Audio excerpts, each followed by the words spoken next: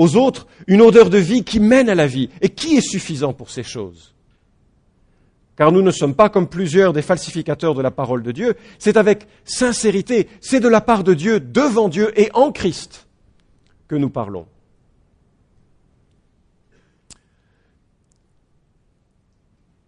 Je suis admiratif de la perspective de Paul, qui est une perspective triomphante. Vous avez remarqué comment ça commence? Grâce soit rendue à Dieu qui nous fait toujours triompher en Christ. Il faut voir que quand l'apôtre Paul écrit ceci, il écrit à une église qui est un peu une église difficile, on va le dire comme ça. C'est une église en pleine rébellion, une église un peu adolescente, enfin, une église qui rejetait Paul dans son apostolat. Elle disait à Paul, écoute, c'est vrai que c'est toi qui as commencé cette église, mais t'es pas vraiment un apôtre. T'es pas vraiment un apôtre, t'es pas comme les autres. Non seulement t'es pas comme les autres, mais en plus, quand on te compare aux autres, t'es vraiment moins bon que les autres. Ça casse, hein, dans cette église, ça devait être terrible d'être un responsable. Non seulement t'es moins bon que les autres, mais en plus, on connaît des gens qui parlent mieux que toi. Apollos, par exemple, quand vous lisez ce qui se passait dans les rapports de l'église de Corinthe avec ses responsables, vous voyez qu'il disait alors, toi t'es bien, toi t'es pas bien, toi tu sais causer, toi tu sais pas causer. C'est invivable une telle église. Et c'est l'une des églises que l'apôtre Paul a le plus aimée, mais en même temps qu'il a fait le plus souffrir.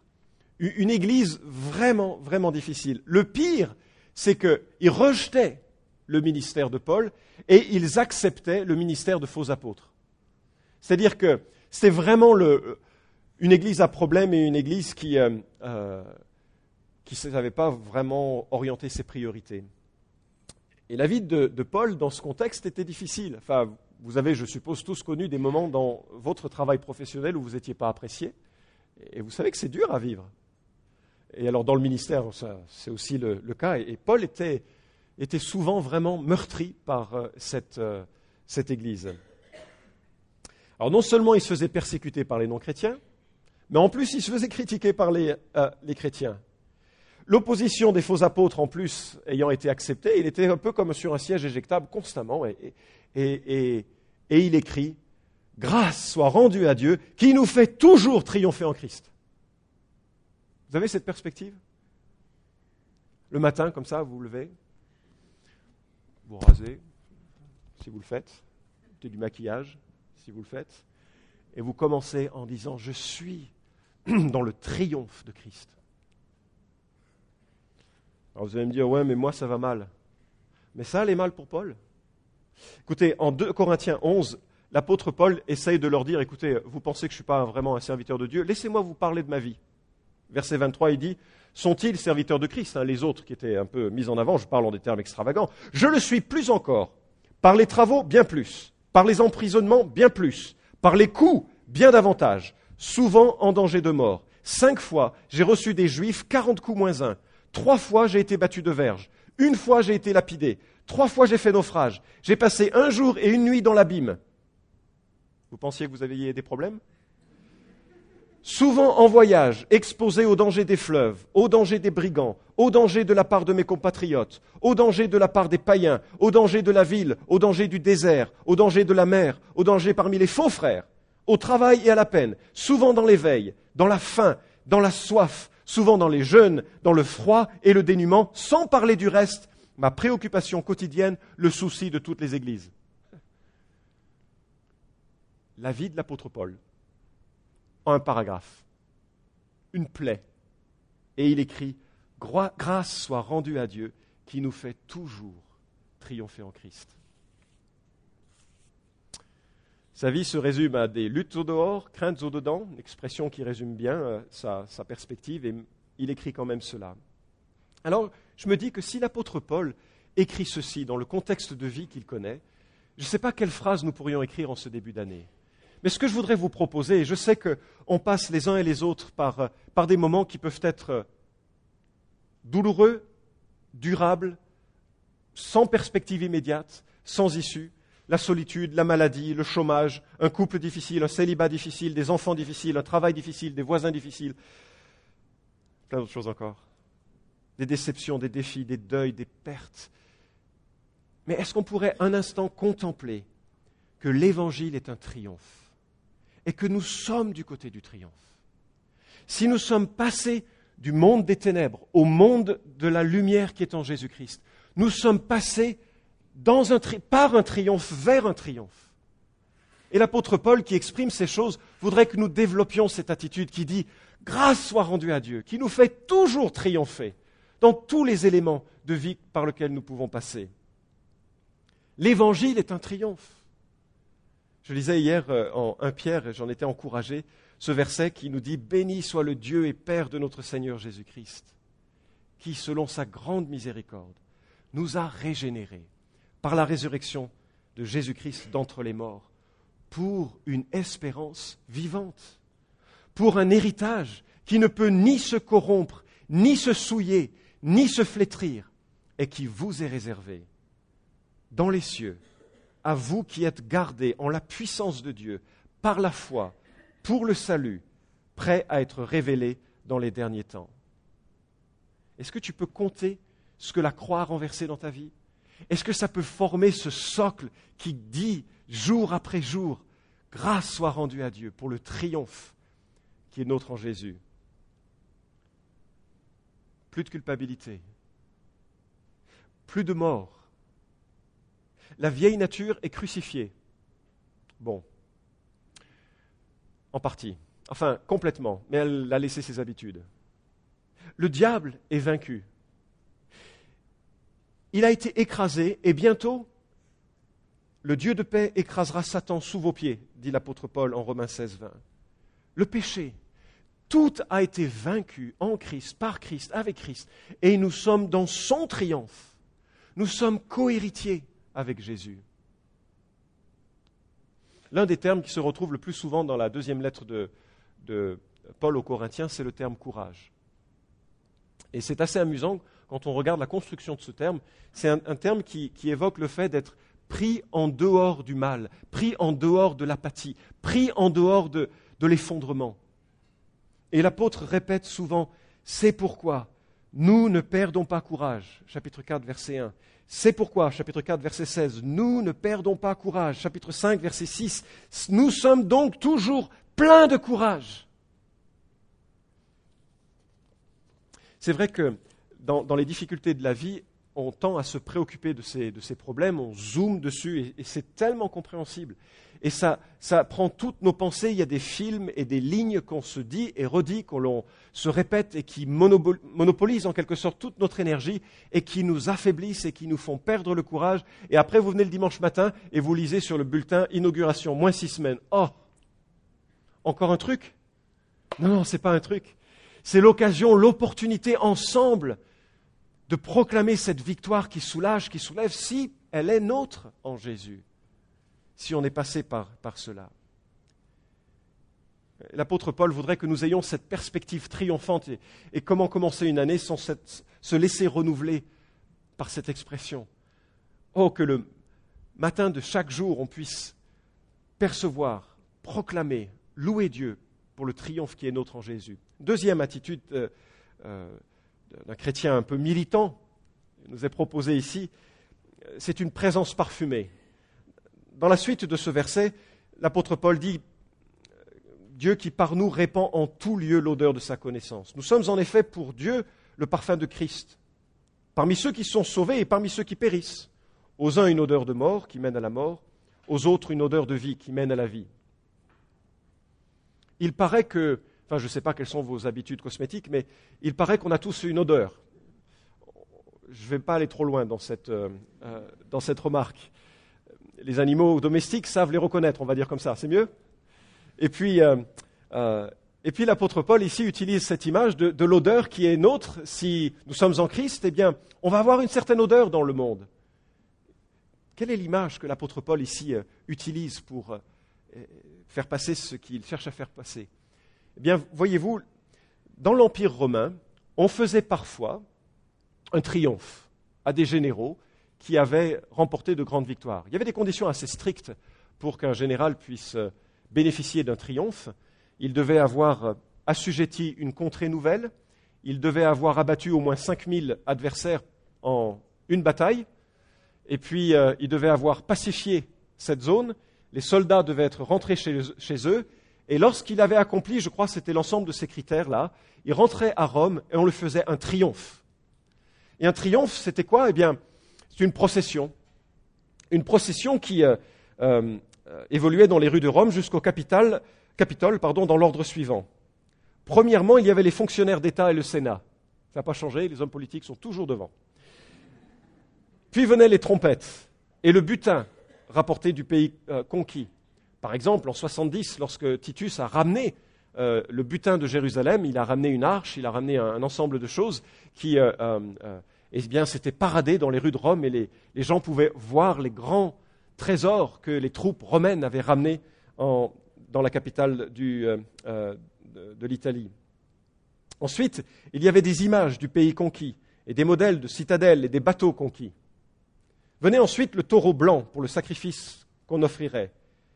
Derrière lui marchaient les captifs, princes, dirigeants et généraux enchaînés qu'on allait jeter sous peu en prison et, selon toute probabilité, exécuter presque aussitôt. Et il y avait des fleurs qui étaient mises sur le chemin, et puis il y avait de l'encens qui était passé par les prêtres dans la procession. Et alors, c'était une odeur de quoi? Ça dépend à qui vous demandiez. Hein. Ceux qui étaient autour dans la rue, c'était une odeur de vie, de victoire. Pour les condamnés, ça n'avait pas le même parfum. C'était une odeur de mort. Et l'apôtre Paul puise cette illustration que connaissait tout l'Empire romain,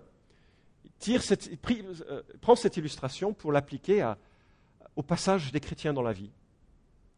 Jésus a parlé dans le sermon sur la montagne, il commence avec les béatitudes, et puis ensuite il parle à ses disciples. Ça devait être assez amusant de voir 12 personnes comme ça, associées à eux. Il y avait derrière une grande foule, et puis il parle à ses disciples, il dit « Vous êtes le sel de la terre. » Vous, le petit groupe là, 12, vous êtes le sel de la terre. Vous êtes la lumière du monde. Et c'est cette même idée qui nous est donnée. Nous sommes ceux et celles qui vont représenter, porter, annoncer, proclamer, vivre, témoigner de l'évangile de Jésus-Christ. Et nous aurons une influence. Qu'on le veuille ou non, nous aurons une influence. Dans les attitudes, dans les propos, dans l'amour, dans la manière de vivre, dans la fermeté ou la douceur que l'on va manifester. Ça va se voir. Cette semaine, j'entendais le témoignage d'une femme qui passait sur un marché et puis a acheté une Bible. Et erreur fatale, elle a parlé avec l'individu qui lui a vendu cette Bible et qui l'a invité à une réunion. Et lors de cette réunion, elle a vu des gens, de leur manière de vivre, et notamment cette personne. Et elle dit, quand j'ai vu cet homme, je me suis dit, il y a quelque chose que je ne comprends pas. Et ça a été le début de son chemin.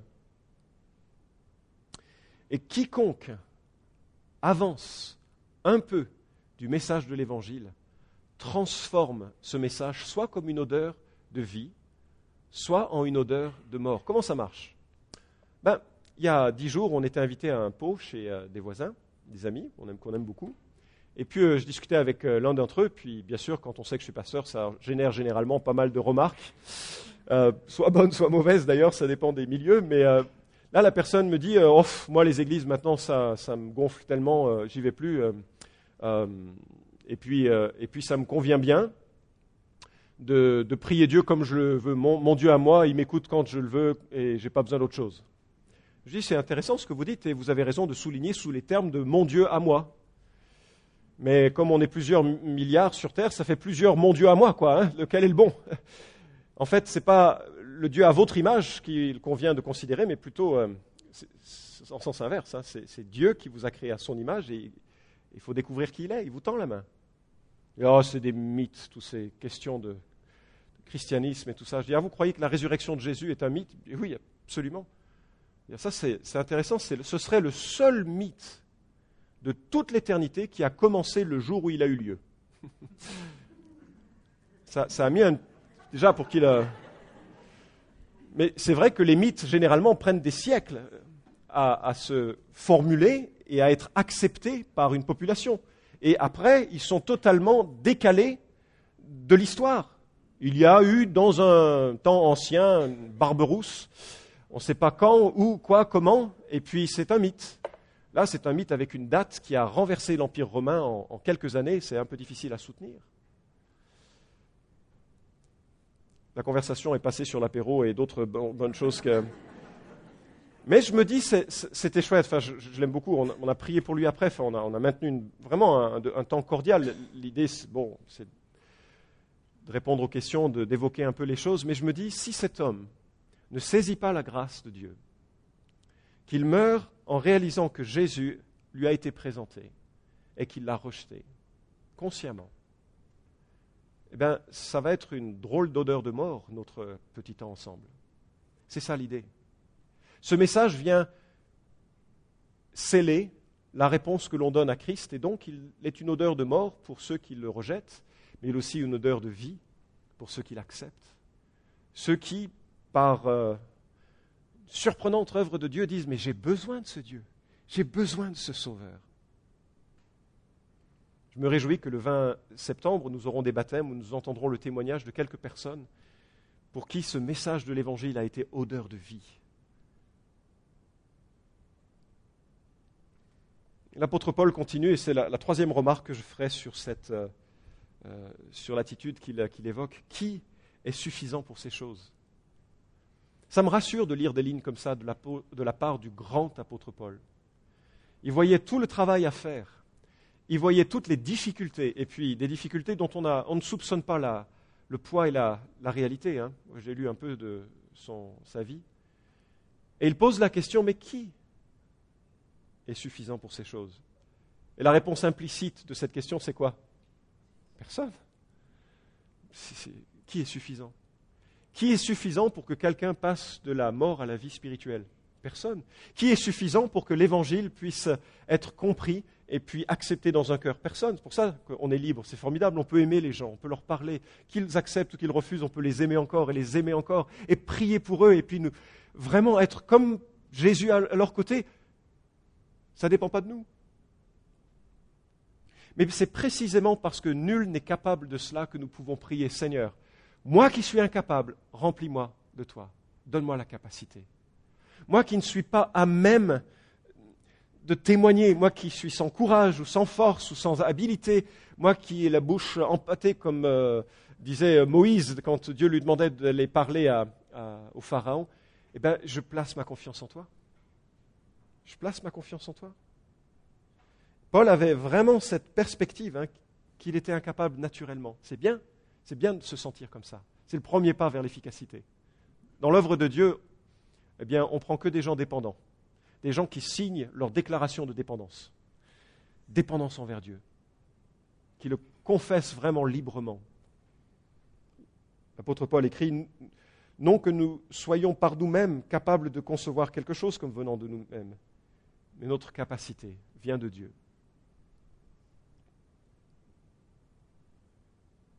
Vous voyez autour de vous les hommes, les femmes que nous aimons, que nous côtoyons, des voisins, des amis, des collègues. Vous vous sentez capable de leur parler de Jésus? J'avoue, pas tous. Enfin, si je vois pour nous, c'est parfois une difficulté. Parfois, c'est lié à l'orgueil. Qu'est-ce qu'ils vont penser de moi? Déjà que, avec mon titre, ça passe pas très bien, mais alors en plus. Parfois, c'est aussi l'exclusion de ne pas faire partie de la bonne bande. Celle qui va courir les dimanches matins. Celle qui va passer des soirées bien arrosées. Celle qui... Ah oui, si je m'identifie trop, ça va faire tâche. Parfois, c'est la conviction que de toute façon, on n'arrivera pas à dire un deuxième mot après avoir dit le premier. Et que s'il pose une question, on voudra juste passer sous la table. Et quelles que soient les raisons et les motivations, je crois que nous servons un Christ puissant, dont l'Esprit Saint peut nous qualifier pour toutes les situations que nous allons rencontrer. Pouvons-nous prier, Seigneur, je suis incapable, mais vraiment, je m'offre à toi pour toutes les œuvres que tu veux que je fournisse. Et je vous rassure, dans toutes les possibilités qui vont être les nôtres au mois d'octobre, il n'y a pas que des gens qui vont parler, comme dons spirituels qui seront requis. Il y a tous ceux qui vont faire l'accueil, tous ceux qui vont juste être là pour dire bonjour, tous ceux qui vont juste exprimer un peu d'amour, un peu de répondre à des questions, ou juste entourer, ou préparer des choses. Mais tous ensemble, nous pouvons être en marche vers cet objectif de témoignage.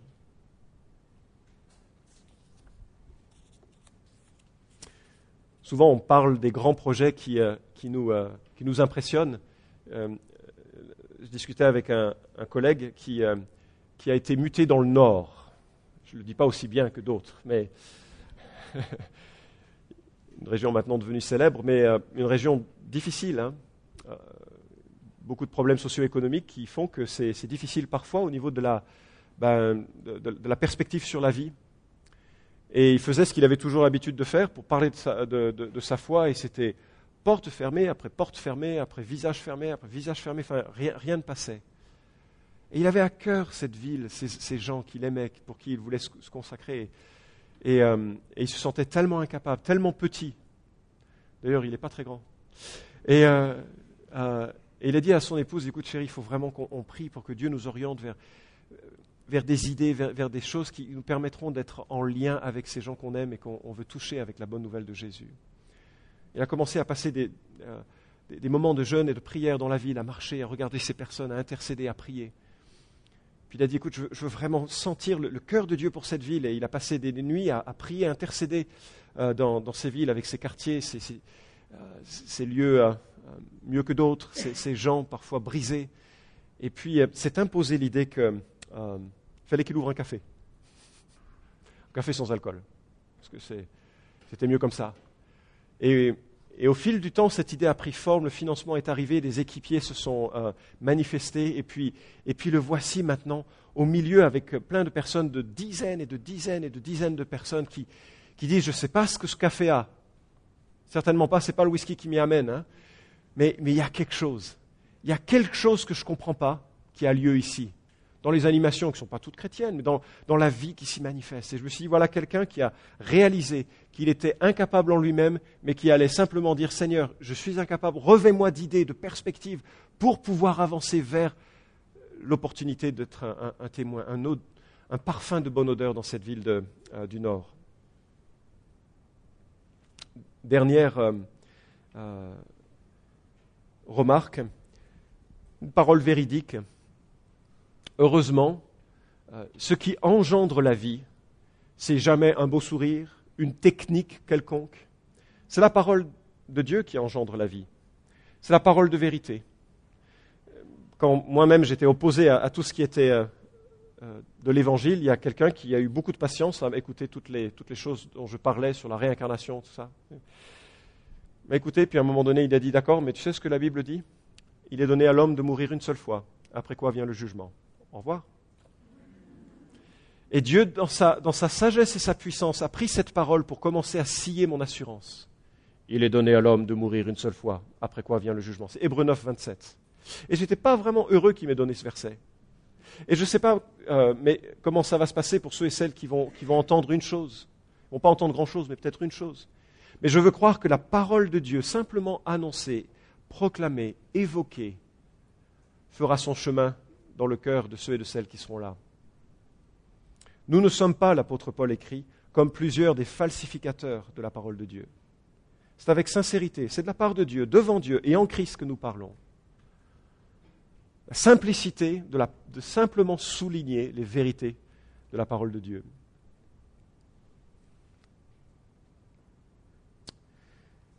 C'est cela qui va briser, c'est cela qui va nourrir, c'est cela qui va construire. Quels que soient les messages faux et erronés, un christianisme qui n'est pas biblique, que l'on peut entendre ici et là, dans des églises dites évangéliques, dans des églises qui ont une autre coloration, qui se disent chrétiennes. La seule chose qu'il nous faut garder et qu'il nous faut vérifier, contrôler, c'est la parole de Dieu. Et on a juste besoin de la dire, besoin de la vivre, et en le vivant de la dire, et elle aura son impact. Mon premier prof de grec faisait passer un bac français à un émigré italien.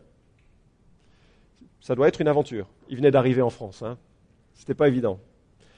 Et comme l'entretien se passait pas très bien, enfin, en termes de bac français, ce prof a essayé de réorienter sur la vie de ce jeune homme. Et il n'a pas su dire grand-chose, si ce n'est avec un grand sourire, que Jésus était entré dans son cœur et que grâce à cela, ses péchés étaient pardonnés et la vie était belle. Je ne sais pas quelle note il a eue. Mais quand il est rentré chez lui, cet ami, qui je crois est décédé maintenant, mais cette personne qui habitait une autre ville s'est effondrée en disant « Moi, qui parle le grec, le français, le latin, qui connaît la Bible en long, en large et en travers, je ne connais pas ce Dieu qui pardonne. » Alors il a cherché davantage, il a compris l'Évangile et Christ est entré dans sa vie et je me dis c'est génial. Petite parole comme ça, pas très à propos, tellement percutante, associée avec de l'amour et Dieu l'a utilisée. Qui est-ce qui passe le bac cette année? Bon. Vous dites pas à vos parents qu'il faut témoigner comme ça, c'est pas ce que j'ai dit. Alors, pour cette année, je veux vraiment qu'on puisse être renouvelé dans notre perspective d'un triomphe, du triomphe de Jésus. Quels que soient les moments hauts et bas que l'on va vivre, on est du côté du triomphe de Jésus. Et que dans cette perspective, on peut tenter de tout donner de ce que nous sommes pour être dans le temps que nous vivons sur terre comme un témoin de sa grâce, un témoin de son amour. J'admire l'apôtre Paul pour son engagement. Je veux juste en puiser quelque inspiration, tout petit peu. Je suis bien conscient qu'il est très haut dans son exemple. Mais nous tous, ici, on peut puiser ici et là quelques éléments, alors que nous nous orientons dans un moment privilégié de communication de l'amour de Dieu. On prie?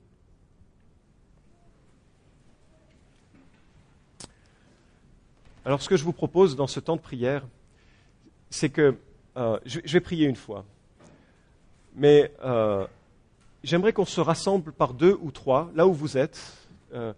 J'aimerais qu'il n'y ait personne seul, et qu'on prie à voix haute à 2 ou 3. Alors je vous explique. Si vous ne voulez pas prier à voix haute, si vous n'avez jamais prié à voix haute, c'est pas grave, priez pas à voix haute, priez dans votre cœur. Si vous n'avez pas envie de prier, priez pas. Mais si vous avez à cœur, chaque dimanche, jusqu'à l'inauguration, on va avoir juste un petit temps de prière. Juste un petit temps de prière. Et ce matin, je vous propose de prier pour que nos cœurs soient rendus sensibles aux opportunités qu'il va nous donner ces semaines. Pourquoi je prie ça? Parce qu'en Éphésiens chapitre 6, l'apôtre Paul demandait aux Éphésiens de prier pour lui, qu'il ait du courage. Alors prions les uns pour les autres pour que cette assemblée soit comme un seul homme, une seule femme, un seul être engagé dans cette œuvre. Alors prions par 2 ou 3, encore une fois en toute liberté. Si vous ne souhaitez pas prier, il n'y a aucun problème, et si vous souhaitez, vous ayez l'occasion de le faire. Et puis,